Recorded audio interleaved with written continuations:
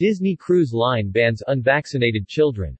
The new rules will be a requirement for both U.S. and international passengers, effectively barring kids from countries that do not vaccinate very young children. The updated passenger COVID-19 vaccination requirements were announced by Disney today. New Disney Cruise Line's COVID-19 vaccination rules will take effect starting January 13, 2022.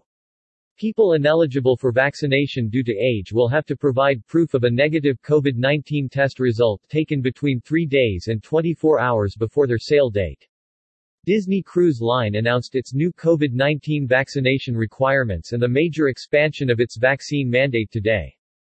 Citing the U.S. vaccination guidelines, recently expanded to include 5-year-olds, Disney Cruise Line said that the kids as young as 5 will need to be vaccinated against COVID-19 virus to be able to board its cruise ships.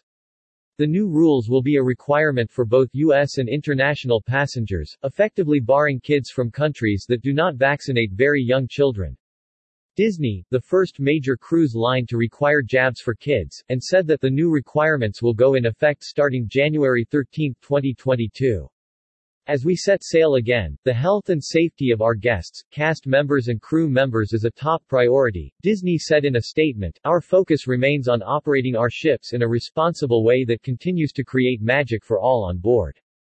People ineligible for vaccination due to age will have to provide proof of a negative COVID-19 test result taken between 3 days and 24 hours before their sail date. Disney Cruise Line warned that antigen tests are not accepted and that tests must be NAAT tests, rapid PCR tests or lab-based PCR tests. The cruise line is the first division of the Disney company to require vaccination for clients. Currently, Disney's theme parks do not have any COVID-19 vaccination requirements for visitors. However, all U.S. employees at those venues must be vaccinated against the coronavirus. Cruise ships routinely became COVID-19 hotspots during the first months of the coronavirus pandemic, with passengers and crew contracting the disease en masse in the confined environments of seafaring vessels.